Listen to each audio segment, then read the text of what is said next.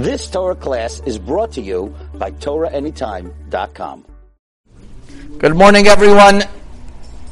Continuing on part 3 of our discussions of different business applications to Chametz on Pesach.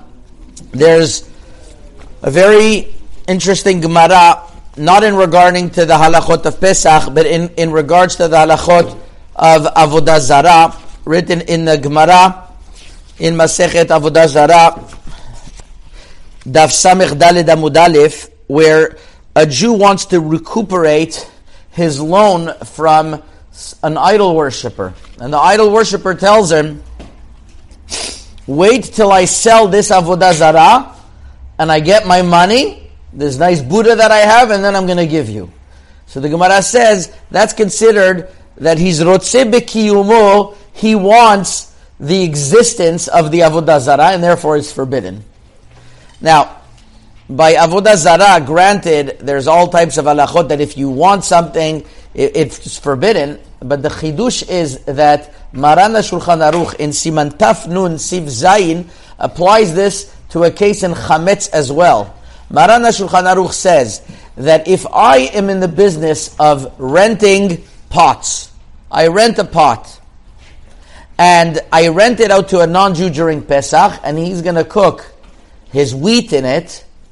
So I want the wheat to be in the pot. Because if the wheat wouldn't be in the pot, remember it's an earthenware pot, then the pot would burst. So I'm Rotze B'kiyumo shel HaChametz. Since I voluntarily want the Chametz to be there, that's somewhat considered that I'm benefiting from Chametz, and it's forbidden. This obviously has tremendous ramifications. The Pri Chadash argues on this Shulchan Aruch. He doesn't understand how it could be. But it's brought in the Shulchan Aruch, this halacha, and it's based on the Tur, and that's the reason from this Gemara in Masechet Avodah Zarah. There is really no such explicit source. There are practical applications that from this we see that even if you're benefiting someone from the Chametz, you wouldn't be able to use the Chametz. Rav Moshe Feinstein was asked in regards to a person who works in a non-Jewish bakery. That's his job, and otherwise he's going to lose his parnasah. Moshe Feinstein is found in the end of a teshuvah in Choshen Mishpat, Siman Aleph, Chelek Aleph, so Siman Daled. And he was asked this person that if he's not going to show up to his job, he's going to lose his job. But he's working with Chametz, so he's getting salary and benefiting from Chametz. It's not his Chametz. He's not selling the Chametz. He's not owning the Chametz. He's not getting the profits from the Chametz, but he's working from the Chametz, for the Chametz. Rav Moshe Feinstein says, I can't find the heter. I can't find the leniency. You're going to tell me work for free? But that's also a benefit because you're not losing your job. That's a big benefit. So unbelievable. And Moshe Feinstein says that this person has to get somebody else in his place. The same thing would apply possibly I saw in a friend of mine, Rav Kushner, has a Sefer Commerce and the Surei Halacha. If a nurse has to serve chametz to their patients, so the nurse would be benefiting from serving chametz. That also is potentially a problem. So that's once again, one would have to consult their Rav how to deal with such a thing, what to do, because at the end of the day, somebody is dealing with chametz and they're benefiting, just to show you to the extreme how not only you can't own or eat chametz, not benefiting from chametz is also a problem. And one more final case is brought in the Shulchan Aruch Siman Taf Nun regarding Sif Kaftan Chav Gimel.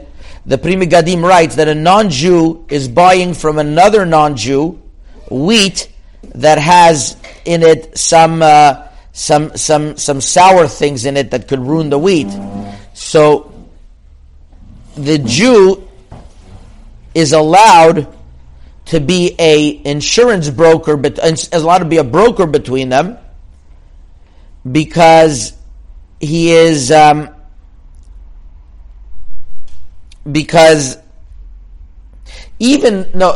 Jew is allowed to become an insurance broker.